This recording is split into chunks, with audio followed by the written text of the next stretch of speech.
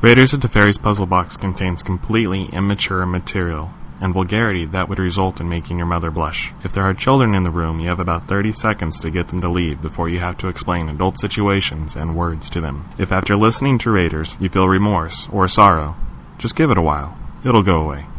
Continue listening at your own risk. Previously on Raiders of Teferi's Puzzle Box. Do you want to know how I got these scars? By listening to Raiders. This is Heath Ledger. You're listening to Raiders. Well, basically, we didn't end up doing it, but I did end up sleeping it in for a minute. Yeah, it never happened. No. That's too bad. No, I tried like hell, but it didn't happen. There was a lot of truth to that, but no, I tried, but it never happened. What's virginity? Oh, by the way, you're an asshole. But I did pick someone in a public place, but that is a story for another time. Okay, Clarence. Let's not tell that story. Just kidding. Okay, You made me wear a condom, dude. It was weird. I have a feeling we're gonna get in a fight on the podcast, man. Hey, Dum-Dum! A friend of mine in college painted me nude. That's what she said.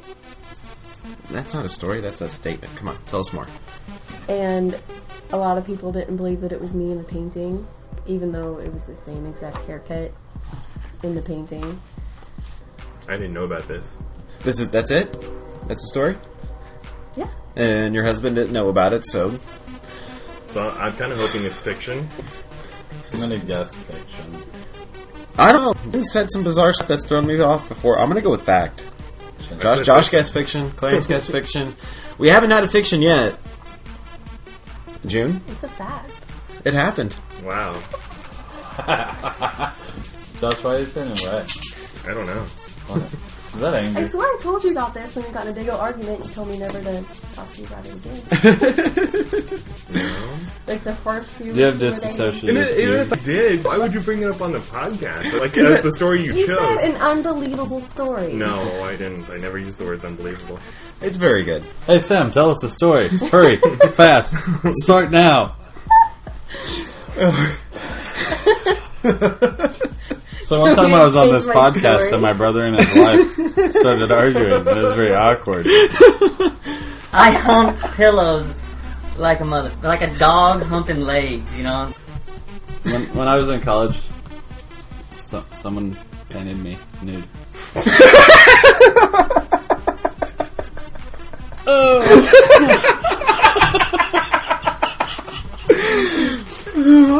I'm gonna go out on a limb and say fiction because you never went to college, you idiot. I went to college for half a semester, thank you.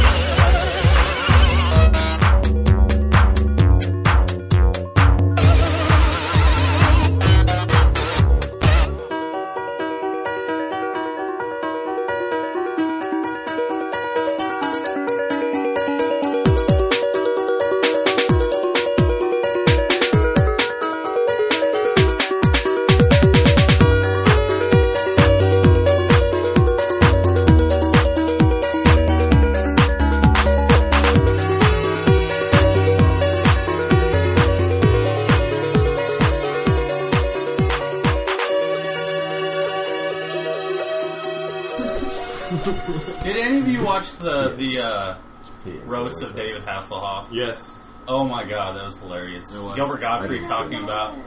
It was just really inappropriate in every single way. What? Yeah. What do you say? I haven't watched a good roast in forever. Was it a comedy? Yeah. Did he take it all right? Yeah, he was a really good taking it without being Absolutely. like, "Fuck you guys, don't believe it." I've only Anyway, welcome to episode 20, Raiders of Teferi's Puzzle Box. We're sitting around talking about the roast of David Hasselhoff, along with other things like Sam's Nice Rack a nice package. And the Nazi team ability with hero clicks. Poison. Crossing the line. This week we're gonna get into a lot of things. We're gonna talk about the thing that entertained us the most. We're gonna go into the movie Constantine, and after that we're gonna tell little stories here and there. We'll discuss a deck list that Sam brought us. Lots of Magic topics this week. It's been a very active week in Magic. PT Amsterdam just concluded, and we got spoilers. We got the PAX party. Yeah. Hall of Fame was announced. Yep. Lots of good Magic junk. Absolutely. Alright, so let's get right into it. I'm Josh. Hey, I'm Sam. I'm Grape Flavored. And if you guys have been paying attention to Facebook or Twitter, you'll know that Clarence is going to be gone for the next 4 to 6 weeks. Unless we can get him to Skyping or something. We've been talking to him about it. He's working a lot of hours stuck in Bonham, Texas. So wish him a lot of luck in getting back before States on October 9th. We're really hoping he can make it back for that. Bonham, Texas's population is 9,000 people. And Clarence has had sex with half of them already. So hot. So sitting in, we were going to have... for the next couple weeks, as long as they're okay with it, we're going to keep these two guys on until Clarence gets back, and then we'll try something else. I don't know. Your favorite hits from the past? We got to my left. I have Tim. I was orange flavored last time I was here. Yeah, Tim, you know, love him. He's been on a couple of times. And then, of course, from episode number 2, the return of Mr. Matt Duplissy. What's up, bitches? I know we've talked about him in almost every episode since, and finally we have him back, and he's mostly dressed this time, so... That'll change. The night is young. It's early. There is a hookah here. There is. Just saying. We've already talked about it. Yeah, because the tobacco hookah. When you hear the sound, will you give us the sound real quick? I know, I was like, can I do this? That means right it's now? time to turn the page. Very nice. Like it. And also, just by happenstance, Candace has returned. I don't know how long she's going to be here, but you might hear her pipe in here and there. It's like an orgy. She was going to try to stay quiet, but... What? It's like an orgy podcast. Yeah, it's a podcast Went orgy. from Isn't that how it normally is? I want out. Wait. Don't be such a prude, Josh. We can hold the video camera. All right. So the roast of David You Hasselhoff. can't say that you're out of the the my orgy with entertaining your thing cock I in your saw hand. this week, yeah.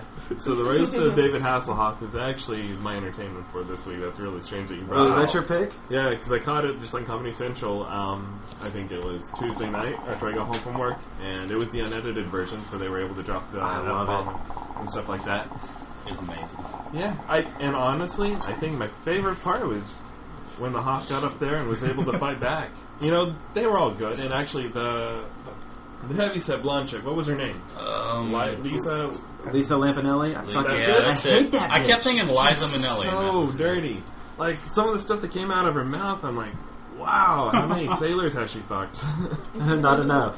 Did she talk about her black boyfriend? Yeah, you can't get her to shut up about that, right? Some other people did. Did they really? They Yes. talked about her black boyfriend because she didn't shut up about him? I want to see her roast. Yeah, she'll have that would be coming. nice. And, yeah, I don't know. David Hasselhoff, they teased him a lot about Baywatch. And they teased him a lot about Knight Rider and his singing career, his German singing career. Oh, dude. That's like the one thing I can think of that would have been fun to rip on him about. Hamburger What else video. is there? But you know, they really love him Yes, over they there. talked to him about the hamburger video. They really love him. I Do guess you I remember don't. that? I guess I don't. He was like so fucked up. He was on the floor eating this hamburger off the floor, and his daughter's recording. Was it like Jerry O'Connell off of Body Shots? Worse. No, Really? it was bad. Like, posted all over the internet. Like, he lost Yeah. visitation rights for a while. Like, they went to court over this video.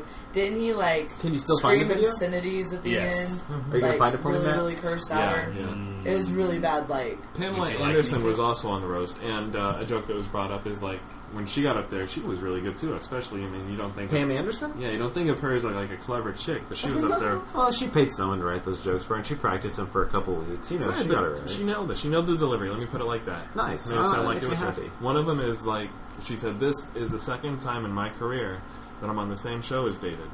And it's also the second time in my career where I showed up David in a show that I was in with him. That was great. Yes. There's a lot of stuff even further. Go ahead, man. You watched it too. Oh, yeah, I was just going to say, my favorite jokes were the really inappropriate ones. Such like as? Gilbert Gottfried basically talking about how, they was it they... Spit it out already. Basically how the Holocaust didn't really good, happen. huh? Then I don't remember the guy's name, but talking about how David Hasselhoff and Robert F. Kennedy's careers both ended on the floor of hotels, and how his liver's so dead and black, if you put your ear next to it, you could hear it say, "What you talking about, Willis?" It's pretty bad.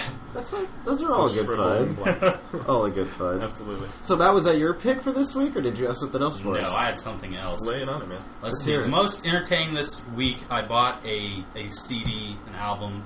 What? People still do that? I do that. iTunes. What do you do with that? I listen to it. Look at the pictures. Most of the people I like are like artists on independent labels, so I feel like I need to support them with their money. Okay. So therefore, that's why I buy the albums of the people I really like.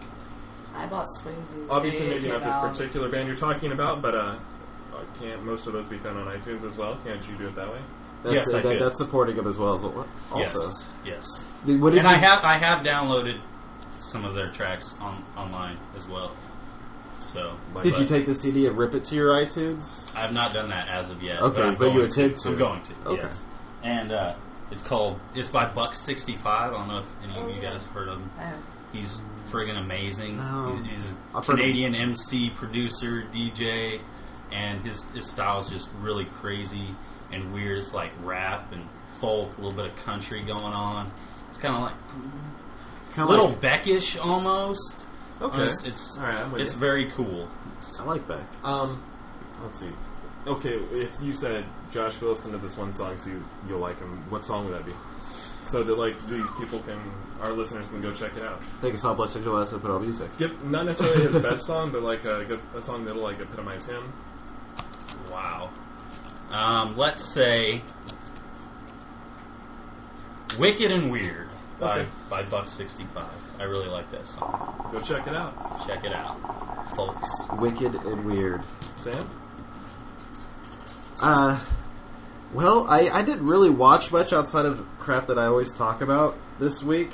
With the exception of, I found the old 1994 cartoon series of Fantastic Four, and I watched a good chunk of that. It was entertaining. And then I watched the top 8 on Pro Tour Amsterdam, but that has to be my pick. And your wife laughs at you next. Yeah, because she... All he Didn't does is you watch just, other like- people play Magic. Like, when I asked about this question, you were the one that answered the question and told me that it couldn't be about magic or HeroClix or stuff like that, and then you just now answer with magic. He talked about it last time I was out here, too. Did I say that to you? Yes, you did. That's in our Apparently it's cool for you I think to it was being break recorded. the rules, but everybody else can't. So. I did. Oh, Whatever, I did, Sam. I did You say dick. that. Oh, well. Keep talking. It's not really dickish. It's just really lame. I really enjoyed it. Paul Hogan and Brian David Marshall were you're the still going to do it, spokesmen. though. He's not going to stop. He's going to keep going on it. Like, we just You have to wait lectured until you on Magic this. Content time.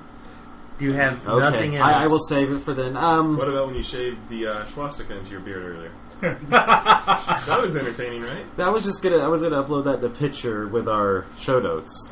So You just lost the 4 Jews that you had. Oh no, we lost those a long time ago. Episode 1, about 6 minutes in, if I remember correctly. Okay, I will talk about that later. Hey, Louie, you can tell him about Oh. Louie. It was amazing. There wasn't an amazing episode of Louie this week, and I think amazing. I can tell this story pretty great. It redeemed itself. This episode was entitled Dentist / what happened later?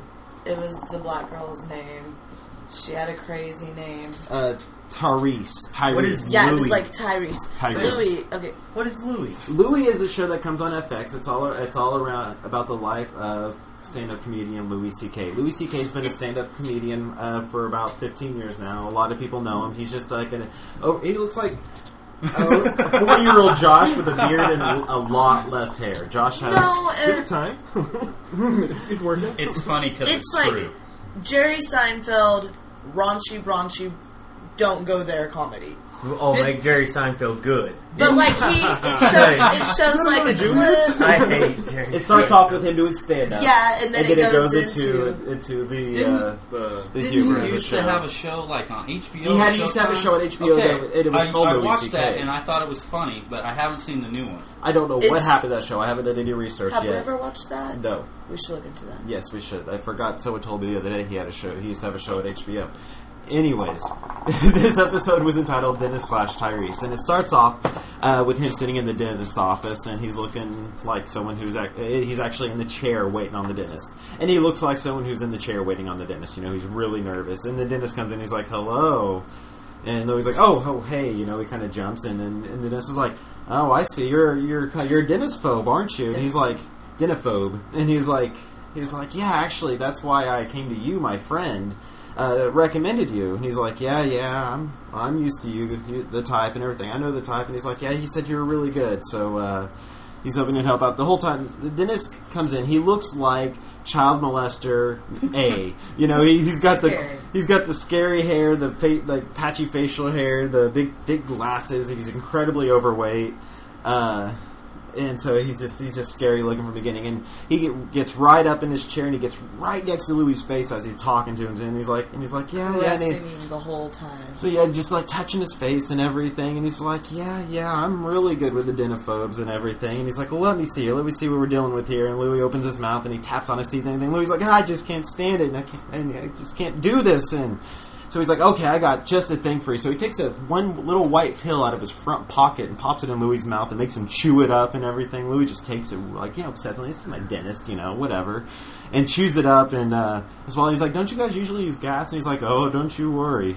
We're going to use gas. I'm going to give you more gas than I've given anyone else. And he puts a thing over his face and just cranks that thing on. And you could just see Louis immediately go from looking normal to just completely effed up. Like his eyes roll back in his head and they turn red as hell. And he's just like, yeah, that's nice. And the dentist is like, yeah, that's it. Deep breaths. And then suddenly Louis pops up. He's in the desert. And there's all these like Arabian people. There's like 5 of them sitting in a row. And he came. Arabian, they were Islamic. Islamic, whatever. And he walks up and he's like, hey, you're Osama bin Laden, aren't you? It's just funny. It wasn't wrong, but maybe it's a little wrong. But it's still funny. And he's like, yes, welcome, my child. Welcome to the land of enlightenment. And he's like, wow, Osama, what are you doing out here? And he's like, here we are the closest to God as we can be. We are God's best men. We are God's best men, His chosen people. He had put us here on a mission to like cleanse the earth. To take people from their husk. Take people from their husk and to basically putrefy or whatever, and purify. And he's like, and Lou was just like, really? That's your explanation for the 9/11, the plane attacks or whatever? And he's like, well, yeah, and he's like, well, really, people view you as kind of an asshole for that, you kind of suck. That's really not the way to go about this. And Osama was just like, really? Huh? So people think I'm an asshole? And he's like, yeah, dude, that's really messed up. It's like, no one's ever told me that before. And Louis like, wow, did I really just talk you out of being a terrorist? And Osama just kind of shakes his head and gets a tear in his eye, and all the people around start patting his back and everything, and then bam, the dentist appears next to Louis, and he's got a banana in his hand. And Louis like, hey, what are you doing here? And he's like, I brought you a snack. Now I want you to eat it. And he just starts putting the banana towards his mouth. He's like, don't you need to take the pill off? He's like, no, you got to eat the pill. It's really good for you. And then he puts it in Louis' mouth. He's like, no, don't bite down. You got to just put it in. And just kind of put it in his mouth and wiggles it around. And then he starts, doing the motion and everything. And then suddenly Louis wakes up. And you're back in the dentist's office. And the dentist, Louis doesn't see this, but the dentist jumps up and turns around. He's all fixing the zipper and everything. And Louis like, hey, what's going on? And then the dentist is halfway out the door by this point. He's like, oh, we're done here. You're good. You're all good. I'll see you later now. And Louis like, are you sure? Okay. And the dentist was gone. He's like, oh, well, that went well. Kind of nods his head and walks off. It's a great show. The past few the first like 5 episodes of the show were great. It's on like episode 9, and then I had like the couple episodes that had made me almost stop watching the show. But then this one came on, and it was just beautifully wonderful, and I really enjoyed it. And just an update: Candace left halfway through there. So, Tim, what did entertain you this week? Netflix. Just in general? In general. I tried. I want to try. I want to see if I can watch every movie on Netflix. But I've been going back and watching all the old South Park. Awesome. And I forgot just how good that show was when it first. I mean, it's still probably good. I started all the way back at episode 1, season 1, and I just didn't realize how much happened in the first season. How many of the catchphrases like beefcake and Big Gay Al and all this stuff, and Mr. Hankey's in there by the end of it, and so I was just watching it, and it was the last one I watched was season 3, 2 gay guys in a hot tub or whatever. The ATF surrounds the house because they're at the party, and Stan's dad and they jack Kyle's off. They watch each other jack off or whatever. Yeah. Then they don't want to talk about it, but they it go to goes the on. party. Yeah, they're trying to break out. The ATF is just shooting people when they come out. It's and nobody wants to go out. And Butters is trying to get in. Butters trying to save everybody. Yeah. This is probably the first time I'm watching. This is the first that has Butters really doing something. So, and I love Butters. They always say later episodes. I may take that season 4 of South Park as the best season. So okay, you're in for a treat. I don't know. I watched them all. I have most of them on DVD. I haven't watched too much South Park. You can watch them all on When Netflix. it first came out, I watched the first few seasons, probably the first 3, and then I kind of stopped watching for a long time. And now I'll catch reruns every once in a while, and I don't go out of my way to watch it, though. Yeah, I understand. And it's even better when you catch reruns, because like 80% of the time you probably haven't seen it, right? Yep. So it's like brand new to you. It's weird. Like, I really like it, and every time I watch it, I think it's funny, and I laugh, but You just no, I don't know. There's never been a time where That you're is the like, way it I should is. put it on my TiVo, or I should put it on my Netflix. No. Yeah, I I don't know understand. why. Like Sam has told me about all these shows. It really seem interesting, and I have actually caught a couple, and I still haven't done anything about it. South Park is so great. I could do a whole episode of Raiders just talking about South Park moments. Yeah. I'd like 10 just come to mind. That'd be really great to mention, but I just told a very long story. So, Josh, you started off with yours, so I guess we're done with that topic. Yeah, let's move on to Constantine, which was the movie of the week. Good movie. Yeah. Great movie. Clarence picked it. He couldn't be here, but And actually, we I had want to to pay bring homage. up Point. Can you grab a dice real quick? Somebody? Just real quick, did everybody watch it? Yes. I actually didn't watch it this week. I just went. I owned it, and I watched it a lot, and I just watched it tonight, too, as a refresher before I came over here. Cool beans. Sweet deal. You two roll. Whoever wins gets to decide the movie for next week. You're in trouble, buddy. Something good, but kind of obscure. That Oh, ouch. I have Troll and Troll 2 inside. Oh. What are we watching, Sam? Wow, just off straight up, got to pick it now. No, we can talk about Constantine. Okay, give me let me float that. I had one that came straight to my mind though, right there. If you had a big Troll 2, that'd be awesome. That would be awesome. So we'll get right into Constantine. Constantine was. I'll replace Clarence. Little fact thing. Did you do some research for him? Because I did it. I thought about it, but I did it. All right, it's made by Warner Brothers, directed by Francis Lawrence and Gilbert Adler.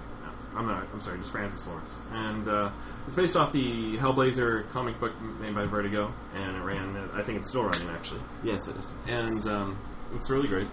John Constantine made his first appearance in comics in Swamp Thing. I was trying to get the number. It's like 30? That just has the information on top of his head. 70s, I think. I actually It's saw one it. that Alan Moore created the character. Yeah, absolutely. I do know that, like, after I saw it in theater, I liked the movie so much, I went online and I bought the first appearance of Constantine, and which, that's the worst time to buy it, because the movie it's super popular. So I spent about $15 more than I didn't need to, but it's whatever. Let's see, it was made in 2005. Keanu Reeves, first time doing any kind of comic book adaptation. Sam's best friend, Keanu Reeves, is what I should say. I'll get to my Keanu Reeves rant. Don't worry. Shia LaBeouf was. Wow, so that was a surprise. I forgot about him being in it. That was his second movie after. What was his Disney Channel thing? Even Stevens. He did Holes for Disney as well. That's a big Shia LaBeouf fan. Absolutely. Lies. And there's some cool little characters. Tilda Swinton, who was in Michael Clayton, she got nominated at least. I can't remember. She might have won an Academy Award for that part. And then Digimon Hanso. I'm totally mispronouncing it, I'm sure. But Digimon, like the digital monsters. Digimon, digital but monsters. he's Papa Midnight. And he is. I thought you were saying Tilda Swinton was in some sort of Digimon. He is pretty hot. He's in the one with Leonardo DiCaprio. Did you just say he's pretty hot? Mm-hmm. No, I mean he's pretty popular. He's in a lot of movies. Yeah, that's what you Did I say hot? He's an attractive ebony man. Sure. He's a beautiful velvet. You said Papa Midnight. That's you can't be a Papa. Anyway, so Constantine is. I don't know. Help me out here. We're talking about plot. Tell me about who he is. Tim, I know well, real quick, when I went in to get the movie, at first the guy told me action. I went there, it's not an action. It's horror. Okay. And I was surprised to find that in which, after watching, I watched it with my wife. And but John Constantine, when you watch the movie, they don't give you too lot of background. They really don't. When you get into the movie, you find out that if you were at the beginning of the movie, you know he understands paranoia because they have the Exorcist scene with the soldier demon inside the little girl. But other than that, you know that because the priest talks to him, you know he's got kind of a network of people that he understands the paranoia. He's like there's circles that are ran in outside. Right, the angels and the demons, and he's got connections on both sides. And really on in the movie, you find out he's trying to earn his way into heaven. Yeah. You're not sure why yet, but you know he's trying to earn his way in. And so he's a man on a mission. I don't know that he's actually... Yeah, I guess he kind of is. Yeah, he doesn't do it necessarily for the right reasons. That's the thing. He's doing a good deed, but I don't think he was ever trying to earn his way in heaven. I think the point was he felt that he was entitled to get into heaven, and that was part of one of the big reasons why he wasn't going to. In the discussion later, he actually brings up that you believe in heaven, yes, but you believe in it because you've seen it, and you don't believe by faith. And so it's true, so you don't have a choice but to believe it. So it's all about finding his faith. Right. Ultimately, yes. It's not really about getting to heaven as much as just doing enough. Yes. It's a very Catholic background as far as religion goes. So right off the top of the movie, it starts off showing him he gets called in because there's a little girl who's possessed by the soldier demon, and it shows him. It starts off and said, "This is what I really liked about the movie. It starts off immediately, hit the ground running. Great opening. You got the action, great opening. So many movies, bam, yes, so many movies, that start that way, and then they end up being good and just going on. But what I really didn't like about this movie, I felt after that it just came to a screeching halt. And it was just so slow and choppy from then out. It took me when I originally watched this movie when it came out. It took me 2 or 3 attempts to get through it because of this pace issue. Because I'd watch it late at night and fall asleep. Matt's a big fan of this movie. I am a huge fan too. Are you too? You know, we did favorite comic book adaptation. Oh, that's right. Yeah, I do remember that now that you mention it. I don't think there's really a pacing issue at all. I think that first original things to kind of bring you into the world, bring you up to what's going on, and it was really cool. And then the pacing just kind of slowly builds up from there. I don't think it suddenly drops off. It really drops off, and does build up from there because when you get to that end scene, it's amazing. Well, it's like the dude told Tim, it's not an action movie; it's a horror movie. Yeah, so maybe that's my problem. Watched it with me, very Catholic, and at first she doesn't like watching those movies. She's afraid they're gonna kind of step on traditions, and actually the movie stays pretty true to a lot of the doctrine behind, the dogma of it, the whole idea that they have behind the fight between angels and demons. So something we haven't brought up yet is that he's a chain smoker. Yeah. Yes. Huge chain smoker. And we're saying this like you haven't watched it, but that's just in case somebody hasn't watched it, and just so you know. We're going over some of our favorite parts and the reasons. Keanu Reeves. Exactly. Favorite part? I thought... Okay. I was just gonna comment on Keanu Reeves. Go ahead. I was just gonna say I don't really care for him as an actor or anything, but I think he kind of fit the role well. He was very flippant and aloof, almost like Keanu Reeves is, which fit his character in the movie very well. He got to play Keanu Reeves. Yeah, there you go. I guess I've never read any Hellblazer books. I'm not familiar with John Constantine as a comic book character. So if he did do the character well, then props. I wasn't even talking about as a character, because I didn't really read a lot of the comic books either, which is one of the reasons I might have liked it so well. But I just felt that in that character in the movie, for his attitude and everything, I thought Keanu Reeves did. I still think his best performance was as Ted on Bill and Ted. Absolutely his best performance. What are you going to say? Hands down. He should have just done that He's role not forever. They that should have just great of made an 15 actor. of those movies. But in this movie, he does well. Well, to get onto the plot, the Spear of Destiny is found in some ruins of... It's in Mexico. Is it? His kid steps to the thing, and because they're doing the whole thing that Nazi Germany tried to get Mexico to declare war on the United States in World War II, and that there were Nazis fleeing to Mexico. That's the whole history behind it, trying to get it right. there. So the Spear of Destiny is actually the same Spear of Destiny that's used in the movie Hellboy. The exact same prop. It's the crucifixion. I did not know that. Yeah. That's well, awesome. It's the same universe. So yeah, that makes sense. Coincides. Anyway, so the Spear of Destiny is going to be used to transfer the essence of the Son of Satan into our world. Because he needs the blood of Christ. Right, he needs the blood of Christ, which is still left on the spear, which is... The Spear of Destiny, by the way, is the final spear that was stabbed into Jesus' side when blood and water flowed after he was crucified. Like the actual killing blow of Jesus. The Roman. And what verse was that? I don't know. It's probably in Matthew, Mark, Luke, and John, actually. I'm not kidding. All 4 books will tell the story. No. Somewhere will. Well, I think only 2 or 3 describe the crucifixion. Okay. Anyway, that would be great if someone would have knew that. On this podcast. 1 Thessalonians chapter 6, verse 18. Oh boy. We could probably call her grandmother. She can tell us throughout the Anyway, top so of her head. Constantine gets word of this, and the soldier demon's the tip-off, the one that he exercises, and that he was trying to get into the real world, and he was almost able to. Actually, he had no idea. He knew something was up. Yeah, I kind of liked the whole, like, he was getting moved towards it. Like, he felt like, they kept saying God has a plan. Yeah. You just might not like it. And so he got... Because the girl comes into play.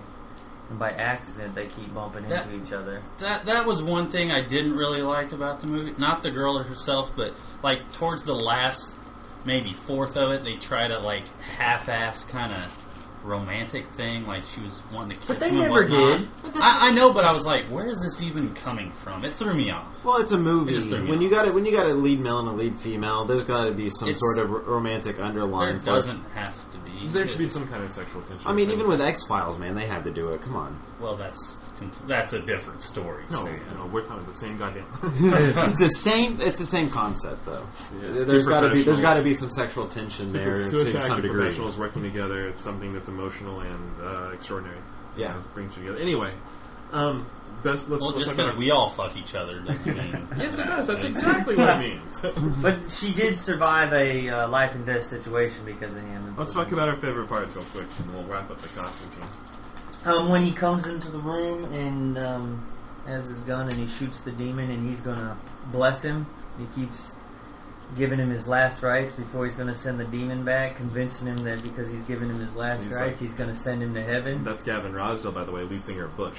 Yeah, Nancy knew that. Good call. Because I hadn't know there. But I was like, that was pretty cool because I guess if you were a demon, you'd be pretty afraid if that would work. You're going to end up in heaven. The way Constantine starts is he hits the dragon's breath and it burns him, and he comes in, he's like, fire, I was born of this, and he's like, what are you going to do? Kill me, Constantine? I'll go to hell. I'll come right back. And he's like, actually, I'm going to, forgive you of your sins, and you'll go straight up to heaven. See, I thought that was funny because that's why Constantine didn't want to go to hell because, like, when he said, he was like, well, what would you do if you're going to a prison where half the inmates were there because of you? Yep. Nice, yeah. Forgot about that line. Yep. I thought it was pretty cool. Sam, what's your favorite part, man? When Silent Bob hits Osriel with the golf club and it smashes him, and he's like, but I'm a fucking demon. What's your favorite part in Constantine? Oh, yes. Did you see me not laughing? Come on, it was the scene from Dogma. I thought it was great. It was very much like the Constantine movie. I don't know. Like I said, the opening scene I was really impressed with. I've watched that scene many times. And then at the very end, where the angel Gabriel, I'm trying to remember.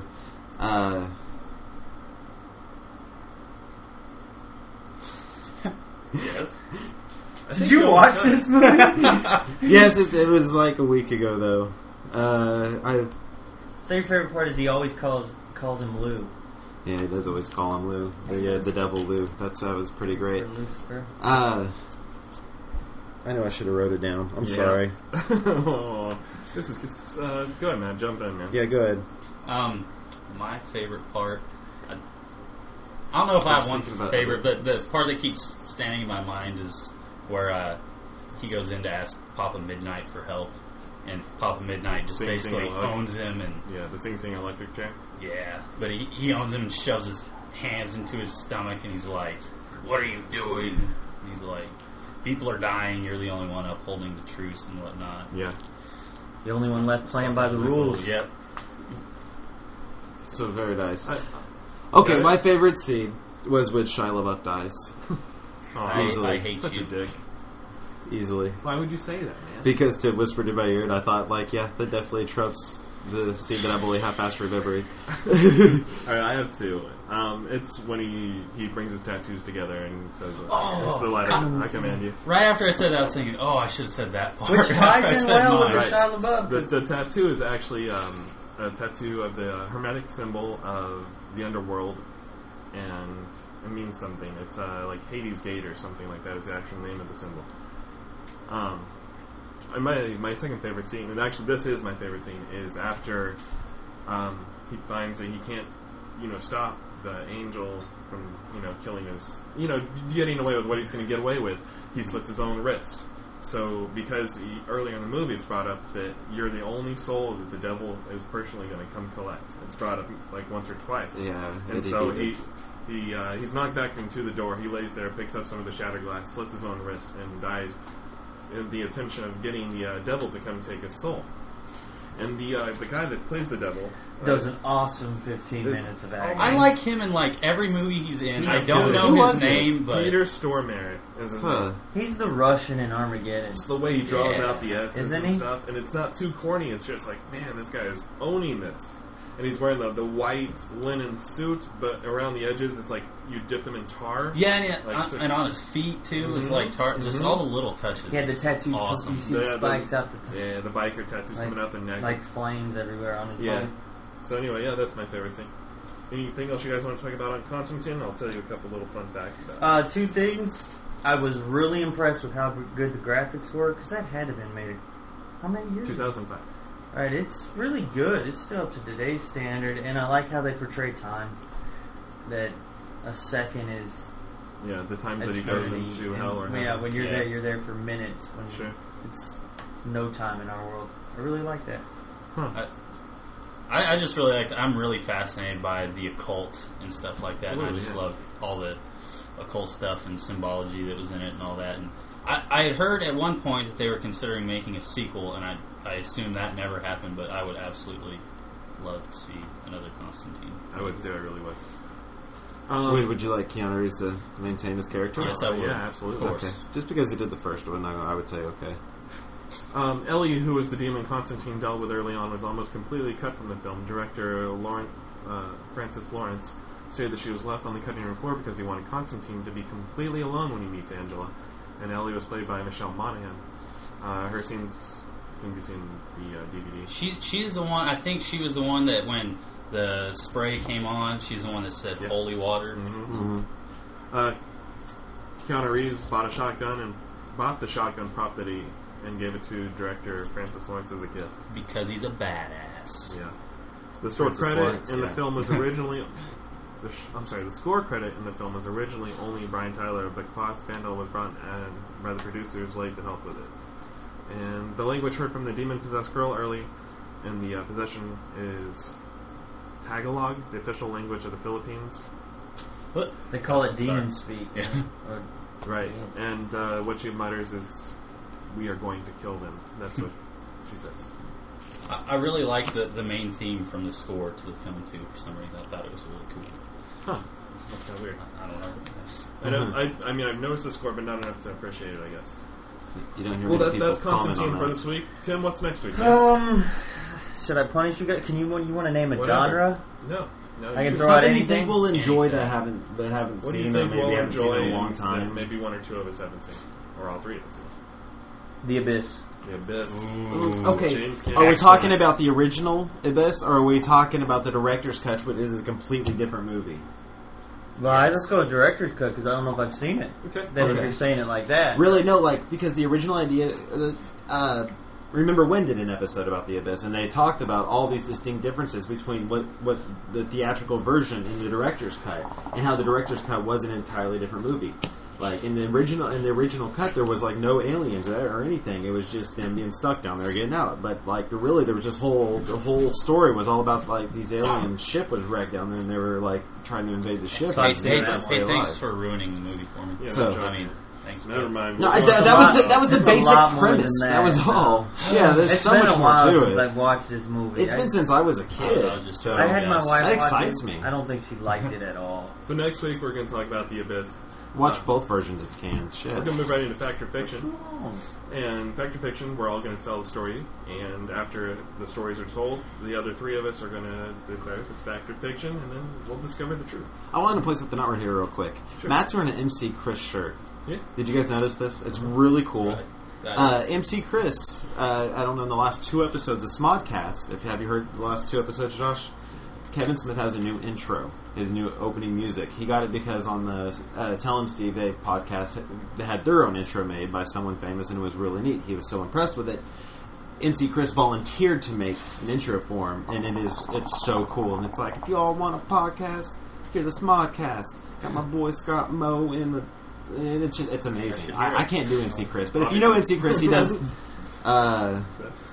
he did the voices on not the voices Aqua Teen Aqua Force for MCP Pants. Okay. Sirloin. See, I knew Sirloin. that. So like that's what I think majority of people would know him from. So it's really great. Okay. Props, Matt. Thank you. I got it from seeing him live in concert. That's amazing. He was very awesome live. Was If he- anyone gets a chance, I go see him. Very affordably priced tickets as well.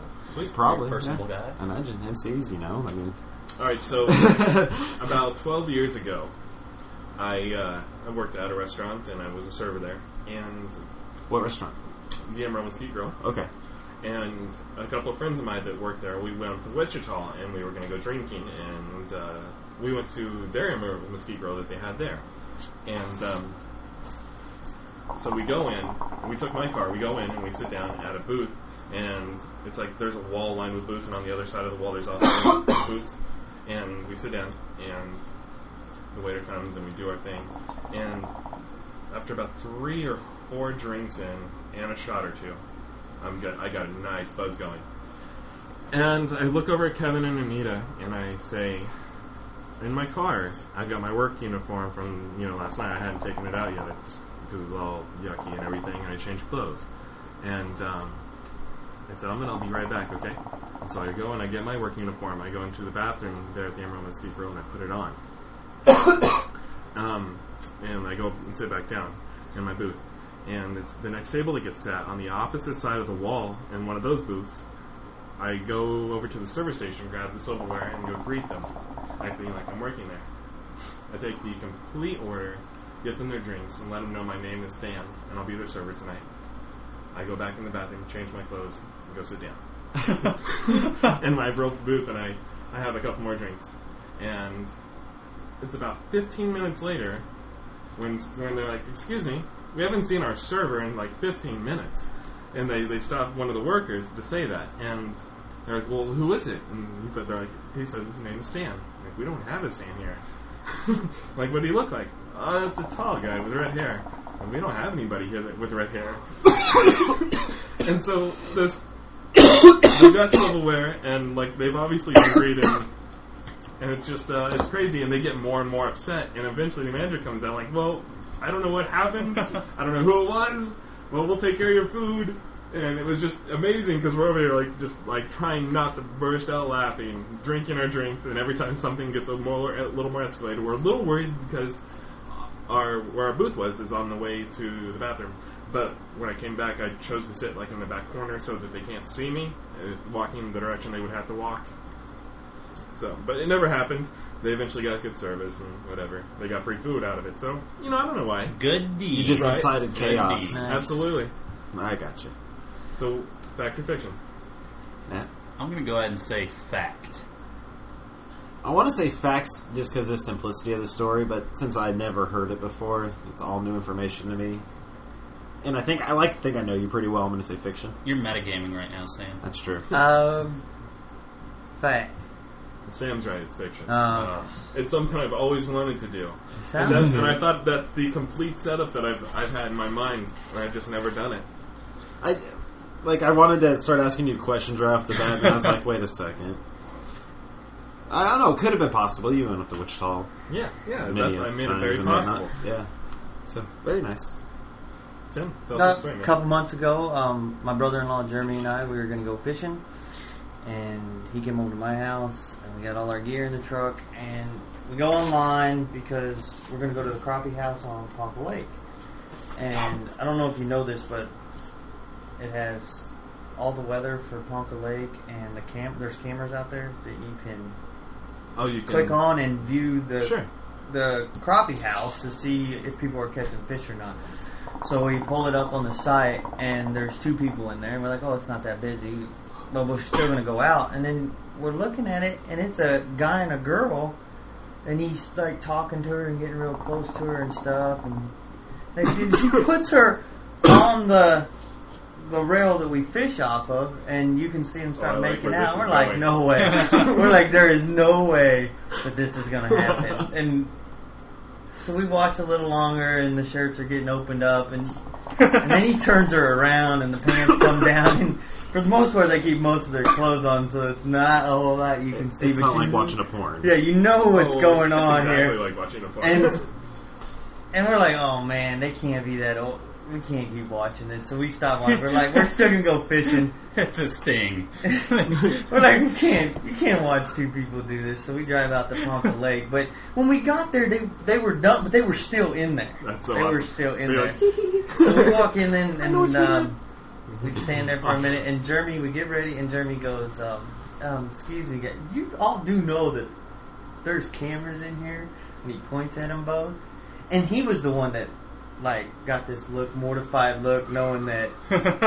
Holy crap! Because the way he said, "Do you know that there's cameras here?" implying that we just saw you've been in here for a little bit. And what would have been great is if you had taken Jeremy over to the same place and put him in the same position. Do you know that you were kind of right here? Like Jeremy, what do you think? Do you think that's not right? Yeah, that's not right too. What do you guys think? Was this it? Question. Interesting fishing trip. Go ahead. Was she hot? Yeah, she was young though. What was that was I didn't ask that. She was cute. She was cute. Not hot. Okay. So how old do you, if you had to guess, on 16. both of them? 16. Both of them 16? Yeah, I think so. He just mouthed 13. You can see that. He's holding up 7 fingers. He's not a very good counter. He's got a real counting deficiency. But it's okay because that was our fish. It was an interesting. His life is Jewish. The Josh Factor fiction. Fiction. Yeah, it's too good. Too good to be true. I'm gonna say true. You can say true. You can ask questions too. Oh, you can? Yeah. Why didn't you walk in there and be like, need a hand? Start undoing your shirt? Seriously, was that what you would I do? have another question. Alright. How big were her boobs? That's small. They were just not small, like they were there. Big B. I'm gonna say facts. Shirt. I'm gonna say facts because Tim. I'm going with fact. The look on his he's not face, known to tell these he got kind a of lot stories. of joy out of telling that story. Like, he's remembering his true glory. So I'm going to say. Alright, so? It's fiction. Ah. Now, but I based it on reality. I knew it sounds like this sounds almost true. It did happen, but not to me. This did happen to a guy I fish with. But you can go on there, and a lot of people have started watching more. I've heard it's happened before. That's on crazy. Ponca City. I know where I'm going to fuck next. Whatever. You go on there, click on Ponca Lake, and push on the cameras for the crappie house. You can see if anybody's out there messing around. Cool. Hot. Sam, tell us the story. Is there any archives? Video archives. You must be 18 to enter this one. Special section. Okay. Many years ago, about 10 years ago, when Clarence and I lived together, I wish he was here. There's so many stories come to mind that I just wish he was here. I could tell. I'm saving one for when he gets back. You can make it fact or fiction. I know. No, okay, whatever. When Clarence and I lived together, in the days of debauchery, we used to drink heavily on almost a nightly basis. There was a certain fella who would impress us with his skills of urination. Basically, he can. We used to measure 20, 25 feet. He would put that stream out there. Seriously? Wow. Maybe not. That might be exaggerating. I don't remember. It was impressive. I'm lucky to get 6 if I'm pushing. I feel like I'm going to poop when I do. I'm telling you, it was so impressive. It was the center focal point of the attracting of the party or whatnot, the gatherings. If he was on elevated terrain, then he could probably piss a good 30 feet. Yeah, easy. Well, one night we had some guys over that weren't regulars, if you will, and we were bragging about this guy's ability, and and they didn't really whatever. I was like. And one of them went outside, and he started pissing up these stairs. There was a flight of 15 stairs right outside our door. Because you lived in apartments. Because we lived in apartments, yes. And he was like, "Oh, look up 6 stairs or whatever. That's all right." I'm like, "Oh, well, we bet this guy could piss all the way up, at least 14 stairs." And so he went out and he did it. 14. Pissed up 14 stairs, and it was amazing. Just so you guys know that this particular fellow, his name was Tim. I knew it. 14, Tim. 14. This is fiction. I don't know what you're talking about. Wasn't it 14? It was 14. You didn't make quite up that top one, right? I couldn't make the top. If I remember properly. Man, this is... It was what's crazy is this really happened. I'd get dared to do I it. feel like I have to pee now. I know, right? I've cleared a 10-foot fence from one side to the other, and see. the pickup. Any questions I would like to ask? The guy that got only a couple stairs, who was he? I don't particularly remember. There was lots of interchangeable people. In those days, and like I said 10 years ago, in the acts of debauchery, not many memories outside of the beginning of it. Yeah, the beginnings are the things that we did on a regular basis. Why did you decide to use the stairs as a unit of measurement for the pissing? It was local and convenient. No, not really. Not really. It was right outside the door. More people got and walked outside that door to piss instead of going down the hallway. Why would you piss bathroom on the stairs as opposed to around the corner? Or whatever? Yeah. Because they were right outside the door. It was just easier. Alright. Well, I'm ready to go fact or fiction. Alright. I'm going to say fiction on a lot of it. But not all of it. I think that, Tim can pee. I just don't think it was 14. I think maybe Tim gets out right. I'm going to go fiction. You believe this? It's total facts, dude. This guy could piss like a freaking champ. He just heard him say he cleared a car and a truck sitting next to each other. Come on. It really is fact. But I don't know if I could do it anymore. We'd have to drink. He'd have to drink beers like he did back in the day. And the reason why that we use the stairs is because the bush would be too easy to clear, and then the fat girl Jennifer lived upstairs. So we didn't like our neighbor. Funny to piss on the stairs because she was the door up there. You should have included that little fact. I'm sorry. Because what was it? It was Jennifer. Was it Jennifer? Yeah, you know that. Why would you? I did not. That makes sense. I did not sleep. You didn't know that. Everyone else nailed it. You did not. I didn't either. I woke up next to her though. And that was the very first thing I asked. She sucked me off once when I passed out, but that was it. But everyone else screwed her. She was the fat girl that was just down for whatever. Okay. Even our gay friends support her. Matt, tell us the story quick. All right. Well, might as well put this out there. All right. I got a lot of family that live in El Paso, Texas. I don't know if you're familiar with El Paso, Texas. It's a very large Hispanic population. No way. Not El Paso. Well, like I said, I got family there. We visited there a few years ago. I was probably 23, 24 years old. And my cousin was there and my uncle and stuff. And my cousin was going out. He went to a lot of parties and whatnot there. And I wasn't a big partying guy, but I was down with him. He's like, hey, we're going to go to this party. Whatever. Let's check it out. I'm like, all right, whatever. So we go over here, and there's a very large Hispanic population at this house party, and they got the Hispanic rap music going on, and I feel and shit. Yeah, something like that. I feel totally out of place here. Half of them are dressed like gangsters, like they're gonna shank me for saying the wrong thing or something, and the other half are just weird looking. I don't know. So I'm just kind of standing around by myself. My cousin's mingling or whatever you do with the people. Forever. I'm laughing at she remembered her Mexican comments with Derek. Well, he lives there, and apparently he can speak Spanish all right, decently enough to. But I was just afraid to talk to anybody, honestly. And El Paso is not exactly, the nicest area. And the part of town we were in, not very gringo friendly. No, especially the part of town we were in with the bars over all the windows. We're driving there, and there's like spray paint all over everything. I'm like, oh my god, what have I got myself into? You check to make sure you're not wearing gang colors. I have to go home and change. I'm wearing blue. No, but so we get there, and I'm just kind of hanging out by myself, and there's a lot of girls around. I'm like, man, I'd really like to get laid right now, but I know Spanish, and one of their gangster boyfriends will probably stab me. So I noticed this other girl kind of hanging out by herself, and I've been kicking back drinks, just hanging out. My cousin little confident boosters one at a time. Yeah, pretty soon I won't care if I get stabbed.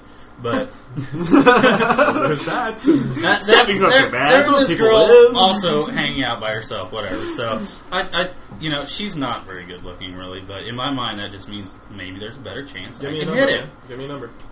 What was she? Yeah. On a 1 to 10? Yeah. Okay. Here's the thing. She could probably cook, right? You can lower the skill. The body was probably about a 7. The face was like 4-ish. 2.5. 4-ish. So like overall, I'm gonna say, okay, the face was not probably even a 4, probably 3. So overall, probably a 4. Butterface? The face brings it down a lot for me and like I said, the body was good, but 1 second. I just wanted to bring up a little thing that my manager at work said to me the other day, and I said a butterface, or that's a brown bag special, and he's like, or you can wrap her up in a flag and do it for your country. I wouldn't know where to purchase a Mexican flag, but for somebody's country. He's an old Navy guy, so and her body was alright. She didn't have very big boobs either, so I was kind of bummed about that. But so I go over and I start talking to her. She's kind of weird, kind of awkward. Anyway, we're both drinking, and anyway, we end up going off in this room, and we're making out and whatnot. Can you describe the room? Like brownish. It was very neutral. So you left the lights on. I didn't like the color scheme, man. I mean, was there like crucifixes and stuff, or there were some of those candles? You know the stereotypical candles. There are some of those. I'm pretty sure whoever had the party, I'm pretty sure their parents' room is like very neutral. Had the stereotypical things. There were some pictures hanging up of like children. So what? It was. I felt a little awkward. Anyway, we're making out on the bed. Ooh, cookie. Thank you. We're making out on the bed. Anyway, she ends up giving me a blowjob. So I get a blowjob, and I'm wanting to bang the chick or whatever, and she's like not having any of it. I'm like, what's up with this? Anyway, she gives me her number. I'll call her whatever. We go out. Let's go hang out, have some more drinks. I'm like, all right. Did it really suck to have to remember what noise that you made? Yes. Anyway, have a few drinks. I'll bang her here in a little bit. So I go in there. We come out of the room, and my cousin sees me coming out of the room, and then he sees this girl coming out of the room, and he comes up to me. He's like, "What are you doing, dude?" I'm like, trying to catch an STD. What's it look like? He's like, "Let's go home." I was like, "What the fuck?" He's like, "No, let's go home right now." I was like, "What? What's the deal?" I'm kind of drunk, a little bit pissy about it. So I'm talking. I was like, "I gotta go, whatever." And I had her number. We left, and we're driving. He's like, "Dude, what the fuck did you just do?" I'm like, "I got a blowjob. I was trying to have sex, and you cock blocked me." He's like, "Do you realize why she was sitting there by herself?" It's like, no, because she wasn't that good looking. I don't know. It's like, that's not a fucking girl, dude. It's like, no, you're fucking with me. He's like, no, that was a fucking man who dresses up like a girl, and that's why no one was talking to her. That's why she's off by herself. No, you're fucking with me. You have to be fucking with me. So he's like, no, I fucking swear to God, you just did whatever with a dude. And to this day, I don't know if he's serious. He still claims that he's serious. Long story short, I possibly got sucked off by a man.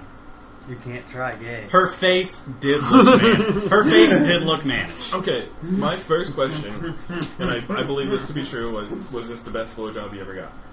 No. Okay, I'm going to call it fiction right now, and I'll tell you why. Because a guy would know how to give a blowjob, and it would be the best blowjob you ever got. It wasn't. The best blowjob I ever got was from the aforementioned Jennifer, the fat girl. It was... Well, I was really drunk. I kind of woke up to it happening. Anyway, Let's get back to Matt's story. Yeah, dude. I don't think we can hit anymore. I mean, I won't blow you guys. I'll just let you blow me. All right. Oh. Did she spit or swallow? Swallowed. Oh my! We'll call fact. I'm gonna call fact too because he answered it so freaking quickly. I thought it was so That was the first time anybody had swallowed. Like, was it like an obvious swallow? See, I thought the same thing. I would never. I can't. If I was in this situation, be really fucked because I'd say I'd never do anything gay, and then you'd be like, "Oh, I might have done something gay and didn't know it." But when he said a girl or a guy would give you your best one or something, I figured a chick would probably spit it out. I don't even the kinkiest girl I ever had sex with in my life couldn't just chug it down. Like I said, that I was really excited that she fucking swallowed my cum. I was ecstatic about that. That part. Was it the obvious swallow? Like pulled away and it's like. Do what? Was it like the obvious swallow that was like? No, it was one swallow, or was it like? It was pretty solid. Like I was like, this chick's a pro. Looks like a professional over here. Milk it getting all to the last drop, shaking it out and everything. Not quite that disgusting. Okay. I'd say I'm gonna say fiction. I said fact. You said fact. You said fiction. This is fictional. I promise. I would have heard about it by now. It would have came out. I imagine. Yeah, I'd have told you. Even if he would have like got drunk with Dave one night and told Dave about this, they would have. We would all known. You know what I'm saying? That's true. That's very true. That would be your dude-like duty to tell on your friend, though. Our local comic book store. And who says we're not going to? You know. Our local TO, when he's announcing the settings, like where we're sitting on F&M, he makes up little nicknames and all. I imagine I can see him saying, "Matt sucked off by a dude Duplissy in seat 2 or whatever, you know," and so we would have heard about it. I'm not gay, I swear. The other guy was gay. Duplissy. And I think you tried to rhyme fellatio in there too. Yes. Very nice. Well, was that everybody? But what would you do if that story wasn't true for you? A lot of baths, I and wouldn't showers, repeat it. and scrubbing. And I don't it. I don't it. It would have to be many years later. No. After some therapy. Then you own it.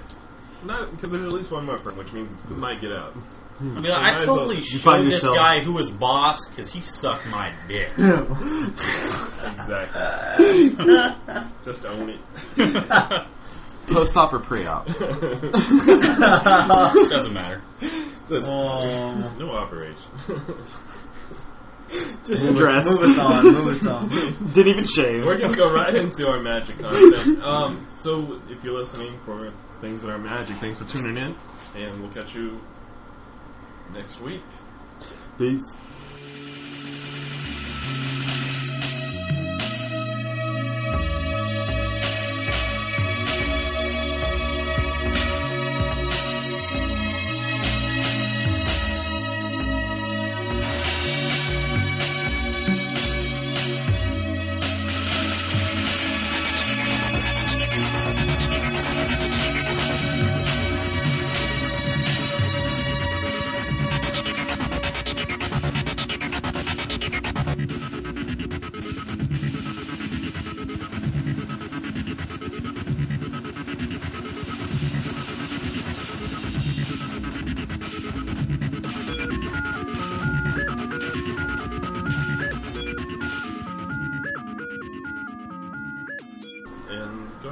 Okay, well, this week we, like I mentioned earlier, we had the Amsterdam Pro Tour Amsterdam, and what was significant about this Pro Tour was it was the first event, DCI sanctioned event for the new extended, for our new double standard.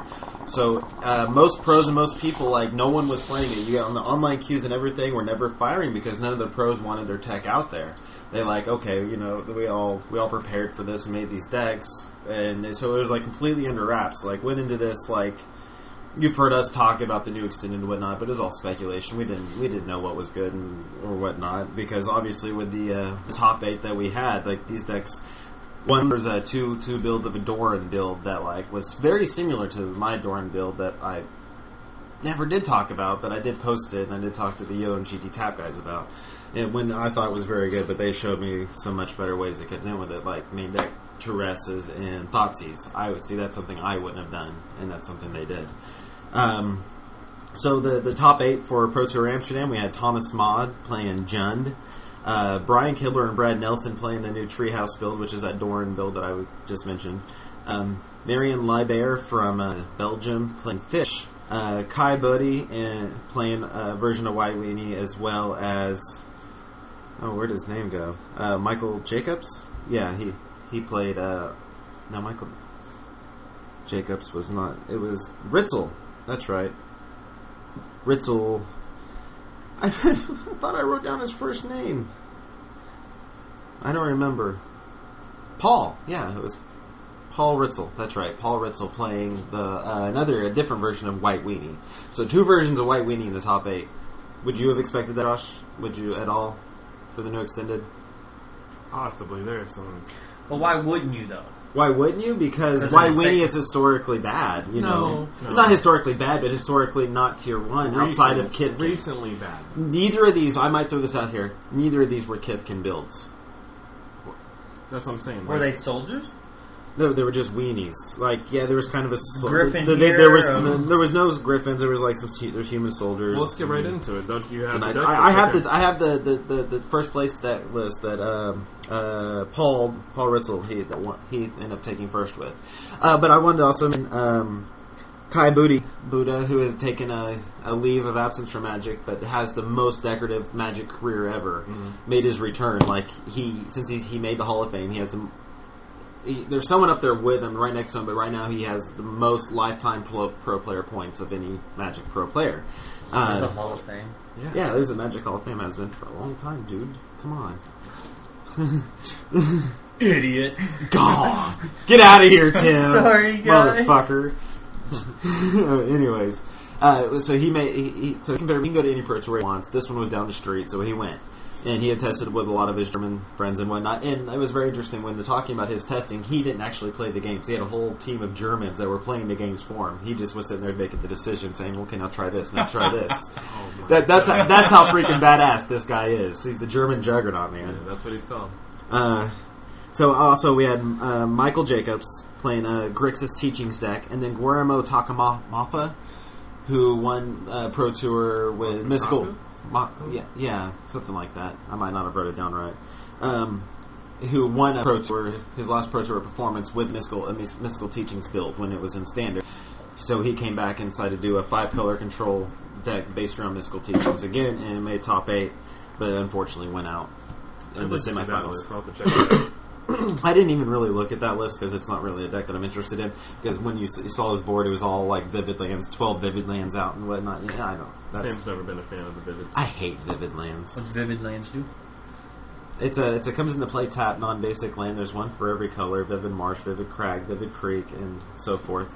And they come into play tapped with 2 charge counters on them, and you can tap them for whatever color they're tied to, or you can remove a charge counter, tap them for 1 mana of any color. So they basically can fuel 5-color decks. Like, you play nothing but those, you basically have every color available at all times. Why do you hate them so much? Because they come into play tapped.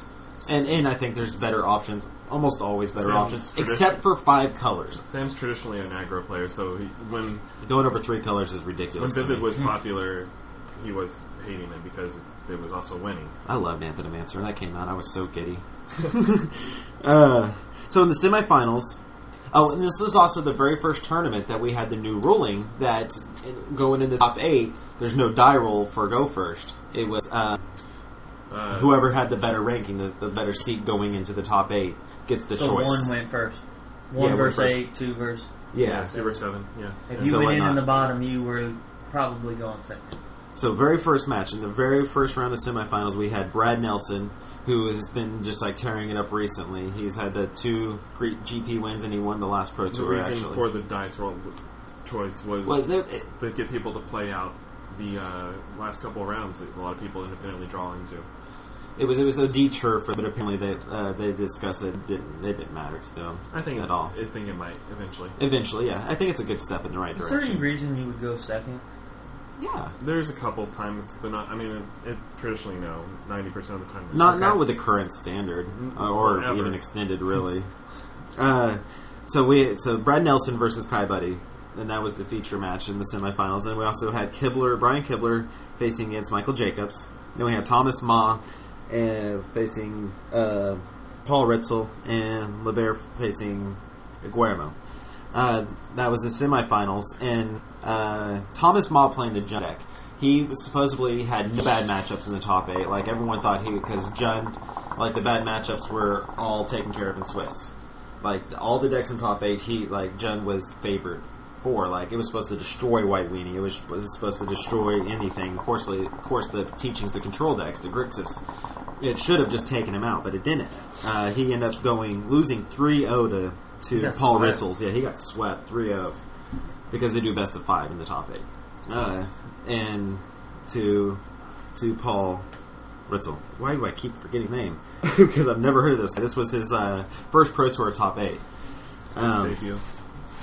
I'm sorry? His debut. His debut. There you go. Then Kibler versus Jacobs. Jacobs ended up beating him 3-2, and it was a very long game. And then LeBaire Guillermo, it was like 3-1. The fish took down the 5-color control. And then the Nelson Kai Buddy match, it took so long. Usually, Brad Nelson's known for his quick play. Like when he's playing Magic, he's just real quick and everything. But Kai just really dominated the match, like with the pace and everything. He owned the pace from beginning to end, but still barely lost in the end. Like Brad Nelson took him out 3-2. Are they timed in their semifinals? No. Top 8 is not timed. Okay. So, They want you to play your deck. It took forever. They don't want you to lose because of a technicality. They want you to lose because you lost. The semifinals, it was easily almost 2 hours to watch. I got to see every match except for the Thomas Ma Ritzel match because it was over just like that. That means you had to watch it at what time? Oh yes. By the way, in case you don't follow us on Twitter, I stayed up till 3:45 Sunday morning. I stayed up drinking beer all night watching it, just so I could watch it. And it actually didn't start till like 4:30ish. There was like this 15-minute intro that Paul Hogan and Brian David Marshall did, and then it was nothing. I was like, I have to stay up longer with no content. And then finally the match started, and it was just wonderful. And so in the quarterfinals, we saw Brad Nelson facing against. God, I should have wrote this out a little better. It was like second in the Marianne LeBaire and Brad Nelson against LeBaire, and then Jacobs versus Ritzel. Now, I should mention that Brian Kibler and Brad Nelson played the same deck. Because in testing, Nelson tested with another deck. I can't remember what it was. It wasn't important, but then he tested and he was really confident with it. And he played Brian Kibler, and Brian Kibler just demolished him with his Treehouse deck, which he calls the Treehouse combo. Because it go turn 1, Murmuring Bosk into Treefolk Harbinger, search out Treefolk Harbinger, turn 2, drop Treefolk Harbinger and Thoughtseize or whatever, and search out Doran, so turn 3 you drop Doran, swing for 6 with the Harbingers because they're 1 green for an 0-3 Treefolks, and Murmuring Boss just fueled it. It was really great. So he called that the Treefolk combo and everything, and he was really proud of it. And so like last minute Brad Nelson switched to this deck, and then Kibler gets beat in the semifinals, and Brad Nelson goes on to the finals with it. So that's pretty great. And then the deck that Paul Ritzel was playing, it was designed by Gabe Nassif. That Gabe Nassif scrubbed out in the Swiss rounds, and so it was Gabe Nassif's deck, the White Weenie deck, being played by Paul Ritzel, and then Brad Nelson playing Kibler's deck. So it was like Kibler and Nassif, which are both Hall of Famers, and everything. That's what it really came down to.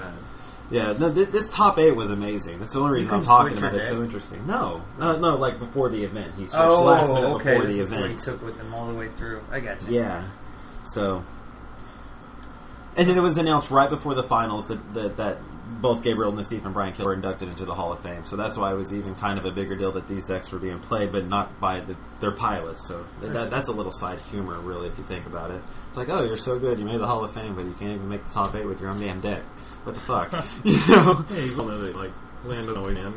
So Nelson got the fish 3-0. Ritzel took out Jacob's Grixis teaching deck 3-0. So Ritzel went undefeated into the finals in the top 8. Right, so in the finals we have White Weenie against what? White Weenie against the Treehouse deck. Okay. I don't have a list for the Treehouse deck here, but I know it ran like the Dorans, it ran the Harbingers, ran Maelstrom Pulse, it ran... it was green, white. Not its Reliquary, it ran Tarmogoyfs, yes. Almost like the original Mythic build, but now you're running more of a Treefolk package into it. Yes, it was like this whole tree folk under theme, and it was such a great deck. It had like themes on board, the main deck dresses and thought seizes, and those were so key at every turn. I want to hear the list. Okay, so in the finals, it was Ritzel went undefeated against Brad Nelson. He smoked everybody. Smoked everybody. First Pro Tour, first top 8, playing Gabriel Nassif's deck. You know how Undefeated wound in up top he 8. had to be, the adrenaline playing. He looked so cool and confident the whole time. Like, Brad Nelson is known for like just being joking around and just being whatever during his events and just being so cool, collected. This guy didn't seem to be phased at all by like all this attention. Like, I'm sure the stress had to be there. Imagine, like, can you like I got a top 8 at F&M and I get just a little butterfly. You know, this is like Pro Tour Amsterdam. There's like cameras on your face. Like, seriously, there was like 4 guys just taking pictures of him the whole time, and then like video cameras from every angle. I mean, as a Pro Tour as a whole, the top 8 is not only star-studded, but this is also the first extended of the year. Yeah, this is also the first time after the rotation, which was huge, and so this was a very influential top 8. This is going to probably influence Magic for the next 3 weeks at least, because then it rotates. Probably the next year. Easily a year. Yeah, really, yeah, you're absolutely right. So I wrote down, I went and researched, and I got hit Ritzel's or Gabe Nassif's Winnie deck right now here. So I'm just going to mention it. 4 Aetherstone Canonist. I never saw him play this card once in the top 8. But I see why you understand why it's there. It's 1 white, 1 colorless for a 2/2 artifact creature. It says each player may only play 1 non-artifact spell a turn. So it's there to keep people from getting back their Vengevines or combos or whatever. Then 4 Figure of Destiny. When I'm thinking about new extended decks, since it's been announced and I've thought about him, I have completely just overlooked this guy. I cannot believe I forgot about Figure of Destiny. The original leveler.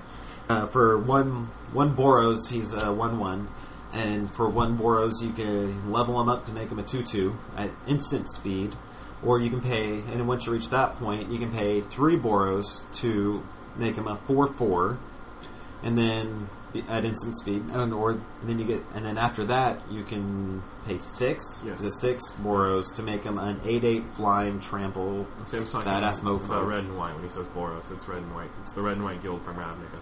Yeah, I was doing that scene. I figured Tim would be down with the guilds. I don't know. You don't the remember? guild. No, I do know because there was a card called. That was the name of the land, wasn't it? Yeah, there's lots of Boros Terrace. Yeah. Then we had 4 White of the Night Orchids, which were key. That got him out of so many spots. Like, I'm going to tell you about a play here in a second where Night of the White Orchid was just key. 2 Ranger Vios, the little factor fiction of the deck. 4 Step Links.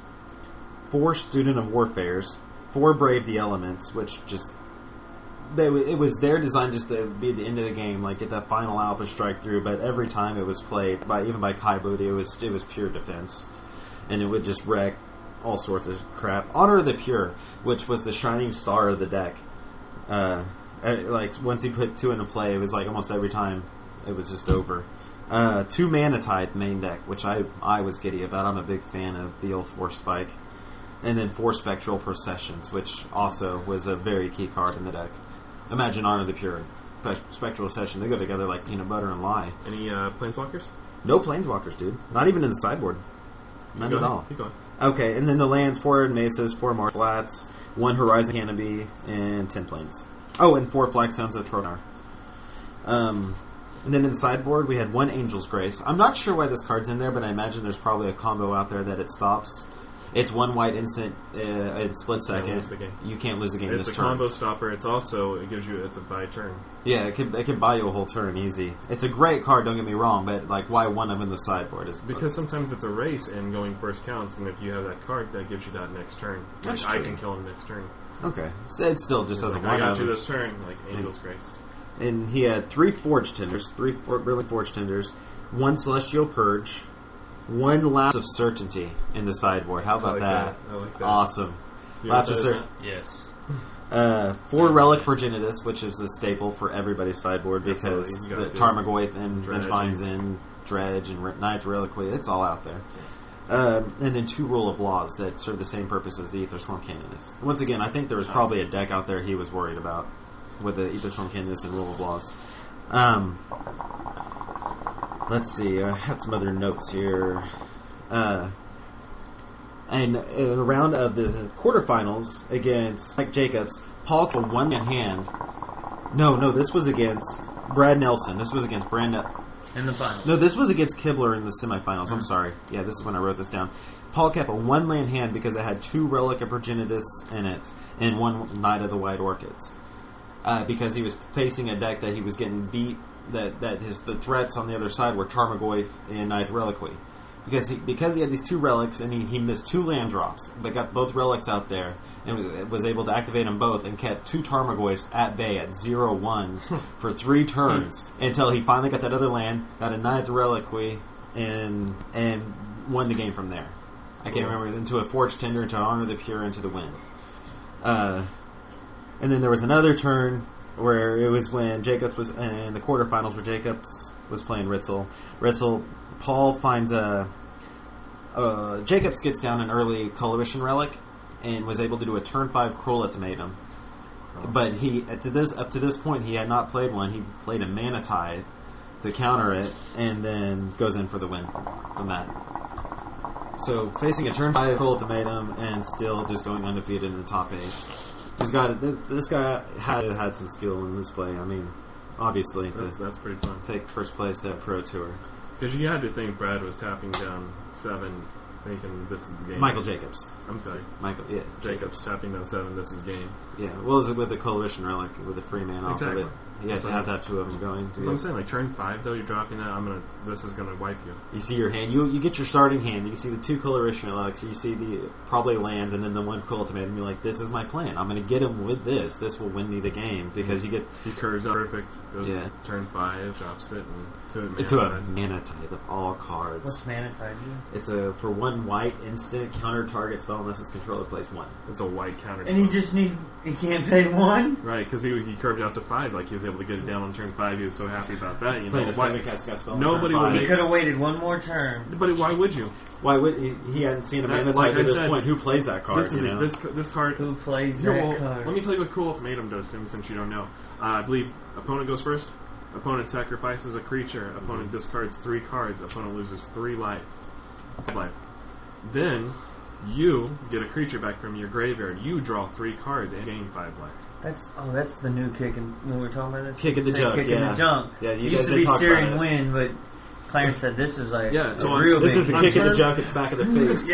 Kick, punch, headbutt, if you will. On turn 5, it would decimate anybody almost. It would have been over. Yeah, he would have ate it. Yeah, so on turn 5, he untapped and he's like, "This is a game," and Mana Tithe. And I want to talk about how it ended. Brad Nelson against Ritzel, going into that 3rd game after he's beat Brad for 2. Brad gets the nut straw. He gets the Harbinger and the Doran, and it's got Ritzel on the ropes, but he had 2 Honor the Pures in play. He went like 2nd turn on the Pure, 3rd turn on the Pure, and he played a couple creatures, but he took care of them. Nameless Inversion was a key card also in the Treehouse decks, because not only does it's a removal, it could be pumped to win you the game, it could also pump your Tarmogoyf because of the tribal and instant. So he been offing his creatures, no creatures, and then finally he lands, it goes to turn 5, lays down his 3rd Honor of the Pure, and then Spectral Procession, and Brad just presents his hand. Why? What's it do? I think Brad's at 16 life just from his own lands. Honor of the Pure is 1 white, 1 colorless enchantment that says all white creatures. Is it all white or is all white creatures you control get +1/+1? White creatures in control, so he's got 3 of those down. So any creature he puts down is going to be at least a 3/4. At least a 3/4. Yeah. Okay. Brad was also playing What of Elspeth. They talked about how that was his. And like you put down 1 creature, and he's got 2, and it's like a 4/4, and he's putting another one. It's like a 5. He's taking care of him. He's killing him with whatever spells. So he gets 3 Honor the Pures out, and he plays Spectral Procession, which is trip white, 1, 2, 3 white, or it has the conversion. The hybrid. 1 white or 2 colorless for each one. Like, so any color can play this card. You pay 4, 5, or 6 for it. Right, and so it says put 3 1 white spirit tokens with flying into play. So he plays a sorcery that gives him 3 4/4s with flying. Like 4 big old beasts. He still had a handful of cards too, so I'm sure he had some Otter Brain. The other Yell guy that was just fighting took off, it. fighting him off. He had nothing left to Only stop way him. Brad doesn't beat Kai Booty at the semi-finals, it was such some great matches. I recommend anybody just go back just to watch their matches. Was because he got Elspeth like 3 of the 5 games. He had a what up Elspeth, and without that flying coming in for that damage, there would have been no way he would have been able to beat the White Winnie deck. Yeah. Now, I don't know what the difference between Kai's and this one was, but it was very little. Like I never saw either Smart Candace played by Kai. I never saw Ranger Vios. Actually, I did see Ranger Vios. No, I didn't see Ranger Vios from Kai. Nope. And I never saw the Manatide either. So I don't know what the exact differences were, but there probably weren't many. Let's okay. Well, that's Pro Tour Amsterdam. That's the number 1 deck list that came out of it, and Sam kind of give you a long recap of how it went. It also, like I said, the Hall of Fame was announced, and it was the 3 that were Game Steve got the number 1 slot, Brian Kibler number 2, and Tomohiro Saito got number 3. Very cool. So if you care, there you go. I think they're all very deserving, and there was probably 5 or 6. I really wanted my vlog to make it in. Yeah, there's 5 or 6 others there, are deserving as well, and they'll get in. There's Yeah, no pressure. So we want to talk about something Sam brought up to me the other day. He read about. I didn't read about it. I heard him talk about it on Monday Night Magic, and I always call Josh when I get new information. Like, Josh, did you hear about this? Because I like to be the one to tell him. I don't like him to have to read it. I do the work. So, Monday Night Magic talked about these new pre-constructed decks that they're going to be coming to Magic in February of 2011. These pre-constructed decks are called event packs or event picks. Excuse me. And what they are, they're supposed to be a 75 card ready to go deck that comes with dice and sleeves where you just open it out of the and then go play an event with it. Not necessarily like a Grand Prix or a Pro Tour or anything, but probably do well at a PTQ or mostly designed for your F&M players. Yeah, I think it's going to be the target audience. Like your charge up guy, like Dave is going to say, we're going to do Friday Night Magic on Friday. It's a little standard tournament. This deck, you take it with you, it'll be good enough to play. If you don't think your deck's good enough, you don't have all the cards you want. Like, well, I don't have good enough cards or anything. You brought your homebrew deck last week and just got owed to hear something that might show you put you in the right direction. So do we have any new? This is kind of funny that Dave has already been doing this. Has a couple decks pre-made that you could buy and everything. New decks, yeah. So it's kind of like the same concept. This is going to happen. Yes. There has been no new information. It's all speculation at this point. Everyone is just thrown up because, okay, how are they going to make these decks competitive? What are they going to do? Are they going to give us mythic rares? Let's go with the pros first. What are the pros to this? The pros don't care. Pros and cons. More people will play. It gives a guy that doesn't have as much skill or the resources to obtain a lot of these cards, other than buying tons of decks, the opportunity to jump in at base level. He can jump in and compete. I ain't saying he's going to win because there's a lot more involved, but at least gives him the opportunity that he could win. Yeah. I think it's really great for the returning Magic player. I used to play this all the time, but then work got in the way. I got a family and everything, and I'm trying to get back in the game now. What's the best way? Buy this deck. If you want to play in a tournament. I'm sure you're obviously going to be able to be adjustable too, so you can add to it opening packs and making it better.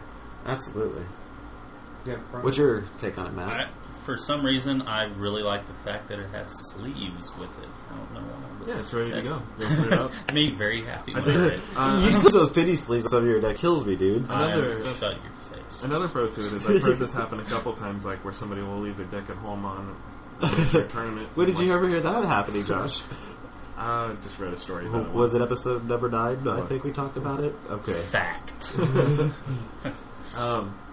I guess the real question also, another pro is that maybe it'll contain cards that collectors will need. Maybe, I'm not saying maybe it will, but maybe. Slide after mythic rares? Yeah. You don't think they're going to do what they did, where they put a different border around them so they were... No. I don't. Not if you're going to be able to play them in. Tournament league. So even if they do, the value might get, but it won't matter because you can play in a tournament.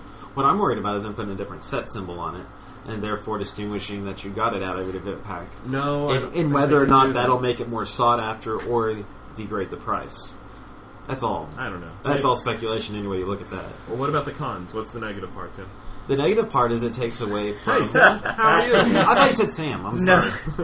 The only negative for me is that a lot of people put a lot of work into this.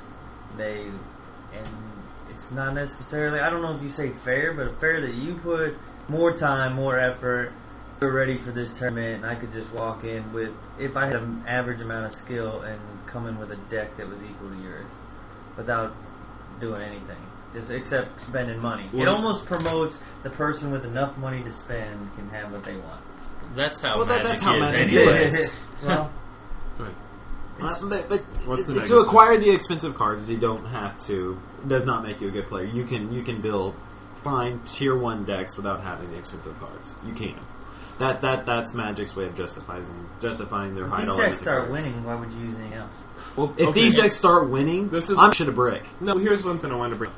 Is like you said, the person that's going to build a deck is going to put more time and resources into making that deck, and they'll definitely have the advantage well, over here, the Joe I think that there's picks going to up be this. certain decks, and the deck list is going to be out there, so you're going to be knowledgeable of this deck, and if it does gain popularity, you're going to see it coming. There's no surprise to it.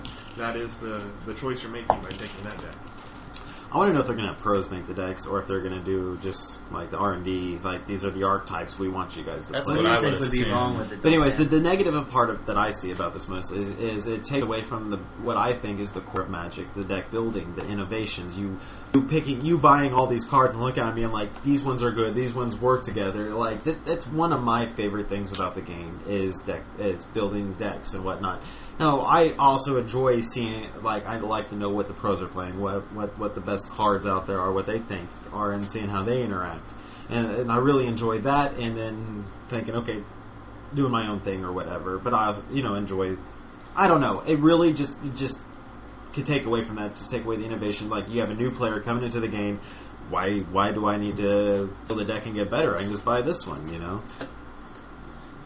I don't know. I just hope that the people who buy these decks and take them just get owned so they can be like, oh shit, I need to make this deck better. You don't want that. That's exactly what you don't want. That's what I do want because I'm personally, I really think it's a great idea. Your deck is better than that crap. Well, hang on. Right? Before we get to what you're getting ready to say, Matt. I'm going to say, if I built a deck and handed it to someone and said, hey, play this deck, it's a competitive deck, it's going to be alright, you can have all these cards.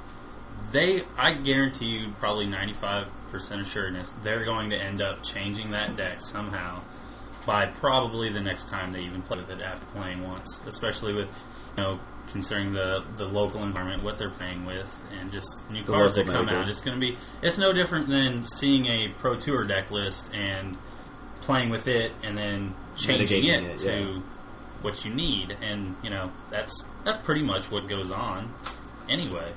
This is true, and I think that's like their thought behind it too. Like, this is what's going on anyway. So my negative side of it is that, like Sam said, it does take away innovation. It does take away the core of deck building. But you know what?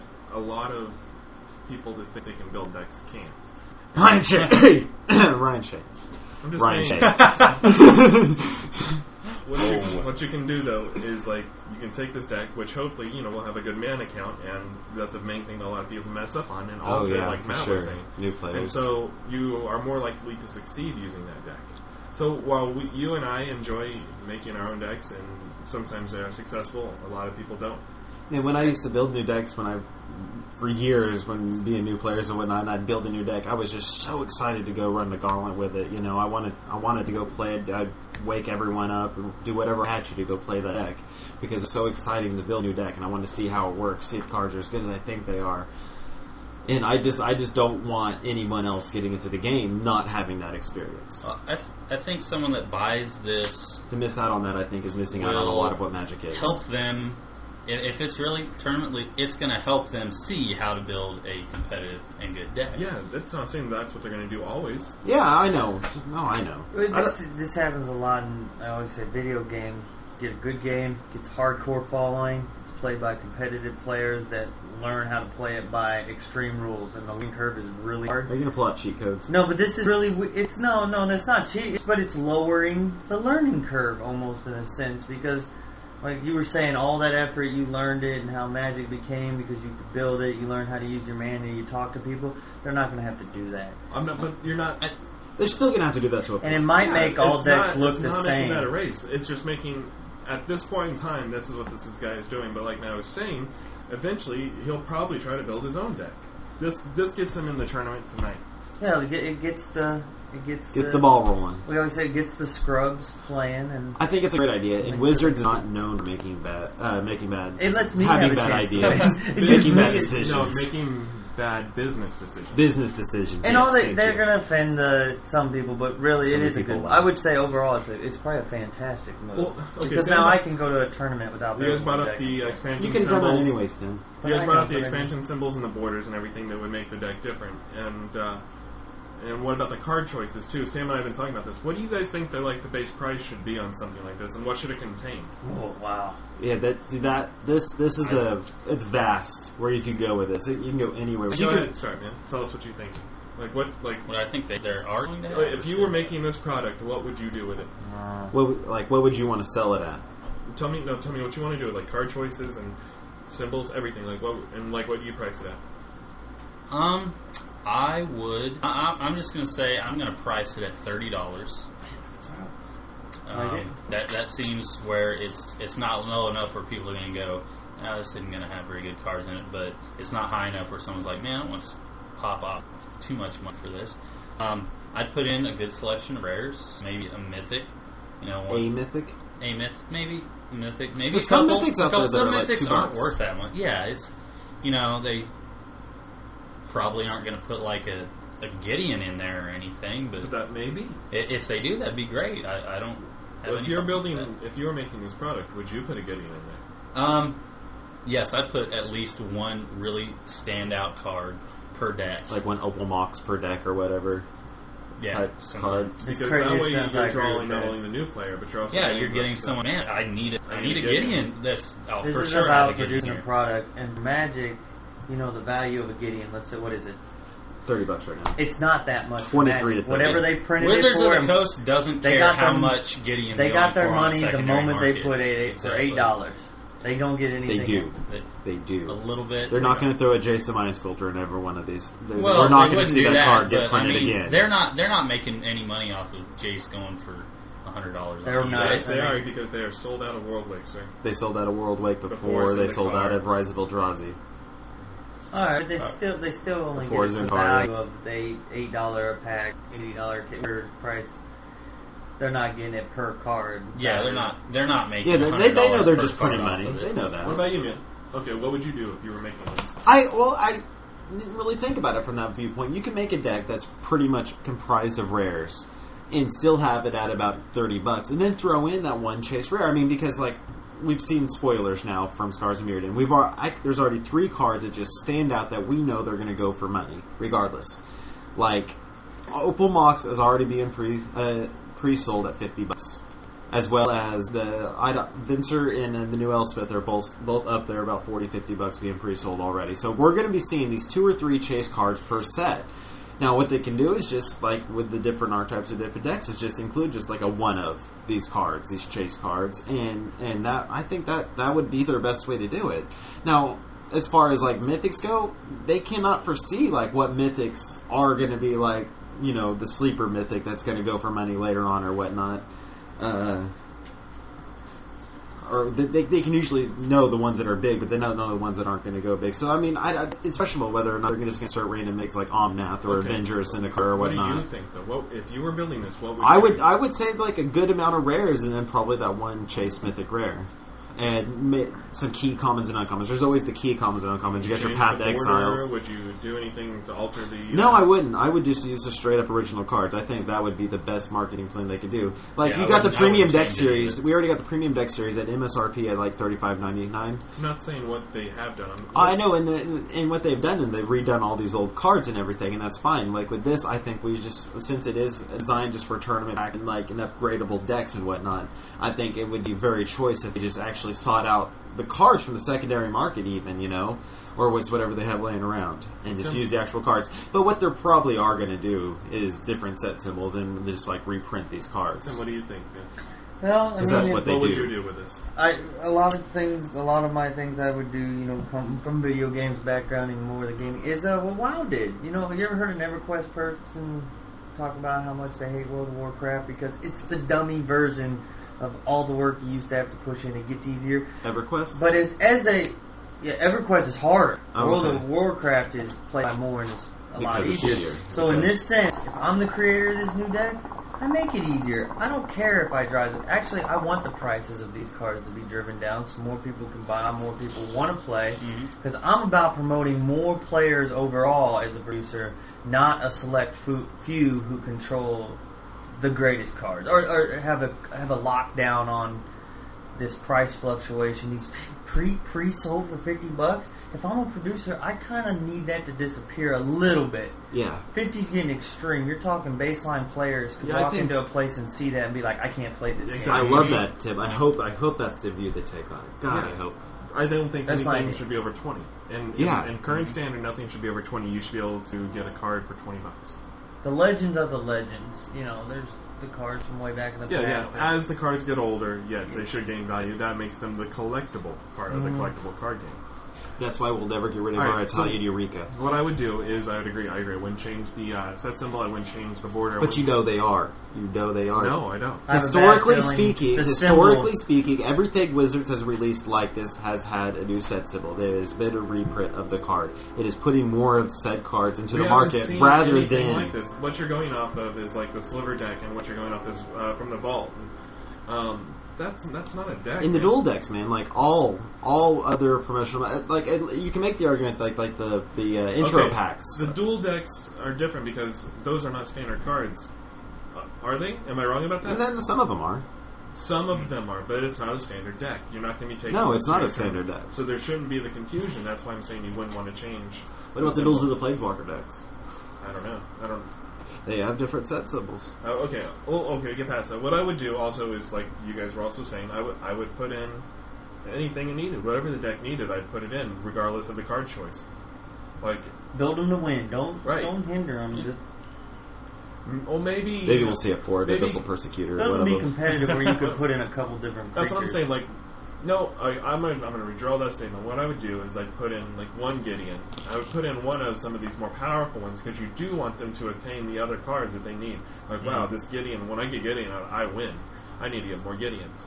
So you buy either a new starter pack or you buy boosters. Or seek out the secondary market. Right. Yeah. So this is a competitive deck, and I think they're going to make it very synergistic, and they're going to also use archetypes, like Sam was saying.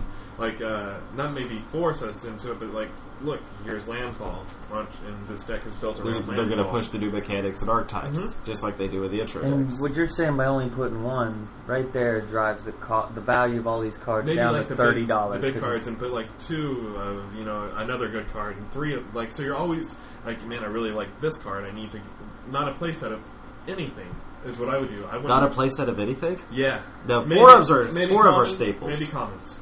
And uncommon. Maybe this is kind of why I hope that Mike Flores designs all these decks, because we'll get 4s of everything. Well, it gives them something to trade. But that's not a very good idea because it doesn't make the person innovative. Like we're talking about. Exactly. I understand exactly what you're saying. Like, the not having 4-ofs is a great idea as far as not hindering the innovation. So but by not doing 4-ofs, you're taking away from the consistency of the deck in general, like the actual competitiveness of the deck. Like key cards of every deck, there's 4-of. There's not a deck out there outside of maybe some vintage decks that aren't running at least 3 or 4 4-ofs that are just staples of how the deck works. So I don't see both of those striking. You know? So after discussing it and just knowing what we do know, what do you guys think? This is all speculation. Yes. Is this a good idea or is this a bad idea? As far I think overall it's a good. For who? For everybody. For Magic for the Magic community. I'm going to say it's a good idea. I like it. I think it's a good idea. I think that we will all be humbled when we actually see the final product. I think it's a great idea. I might start playing. I think this is a 4, maybe 5-star idea. It gets more people into tournaments. It gets more people into Magic. Every time we hear an announcement like this, it's always like, oh god, they could really screw it up, but they always tend to do it quite gracefully. They tend to give it what lately. That's like 3 years probably. Yeah, like at the beginning when they gave us banding. Yeah. Yeah, that was. Yeah, what the hell were they thinking? Yep. Well, next time we'll talk about banding. All music for Raiders of Teferi's Puzzle Box is provided by Hearts for Hire. You can find them on Facebook, Hearts for Hire. Sorry in the end that I really did care.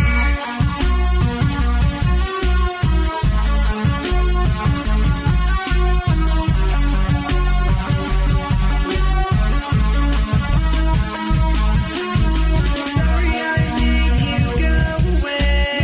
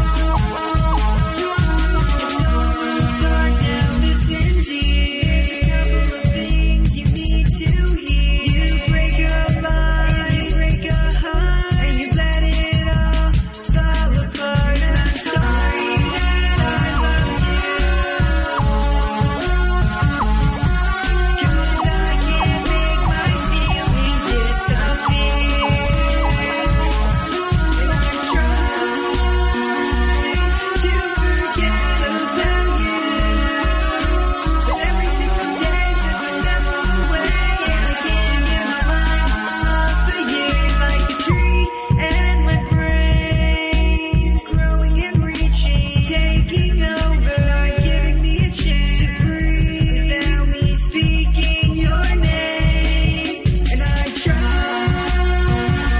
to forget about you. Every single day is just a step away, and I can't get my mind off of you. I'm sorry for everything I've done. I'm sorry for becoming the person I've become. I'm sorry for our friendship and the moments we shared. And I'm sorry in the end that I really did care. I'm sorry in the end that I really did care. And I'm sorry in the end that I really did care. I'm sorry right now that I really do care. And I'm sorry I never showed that I really did care.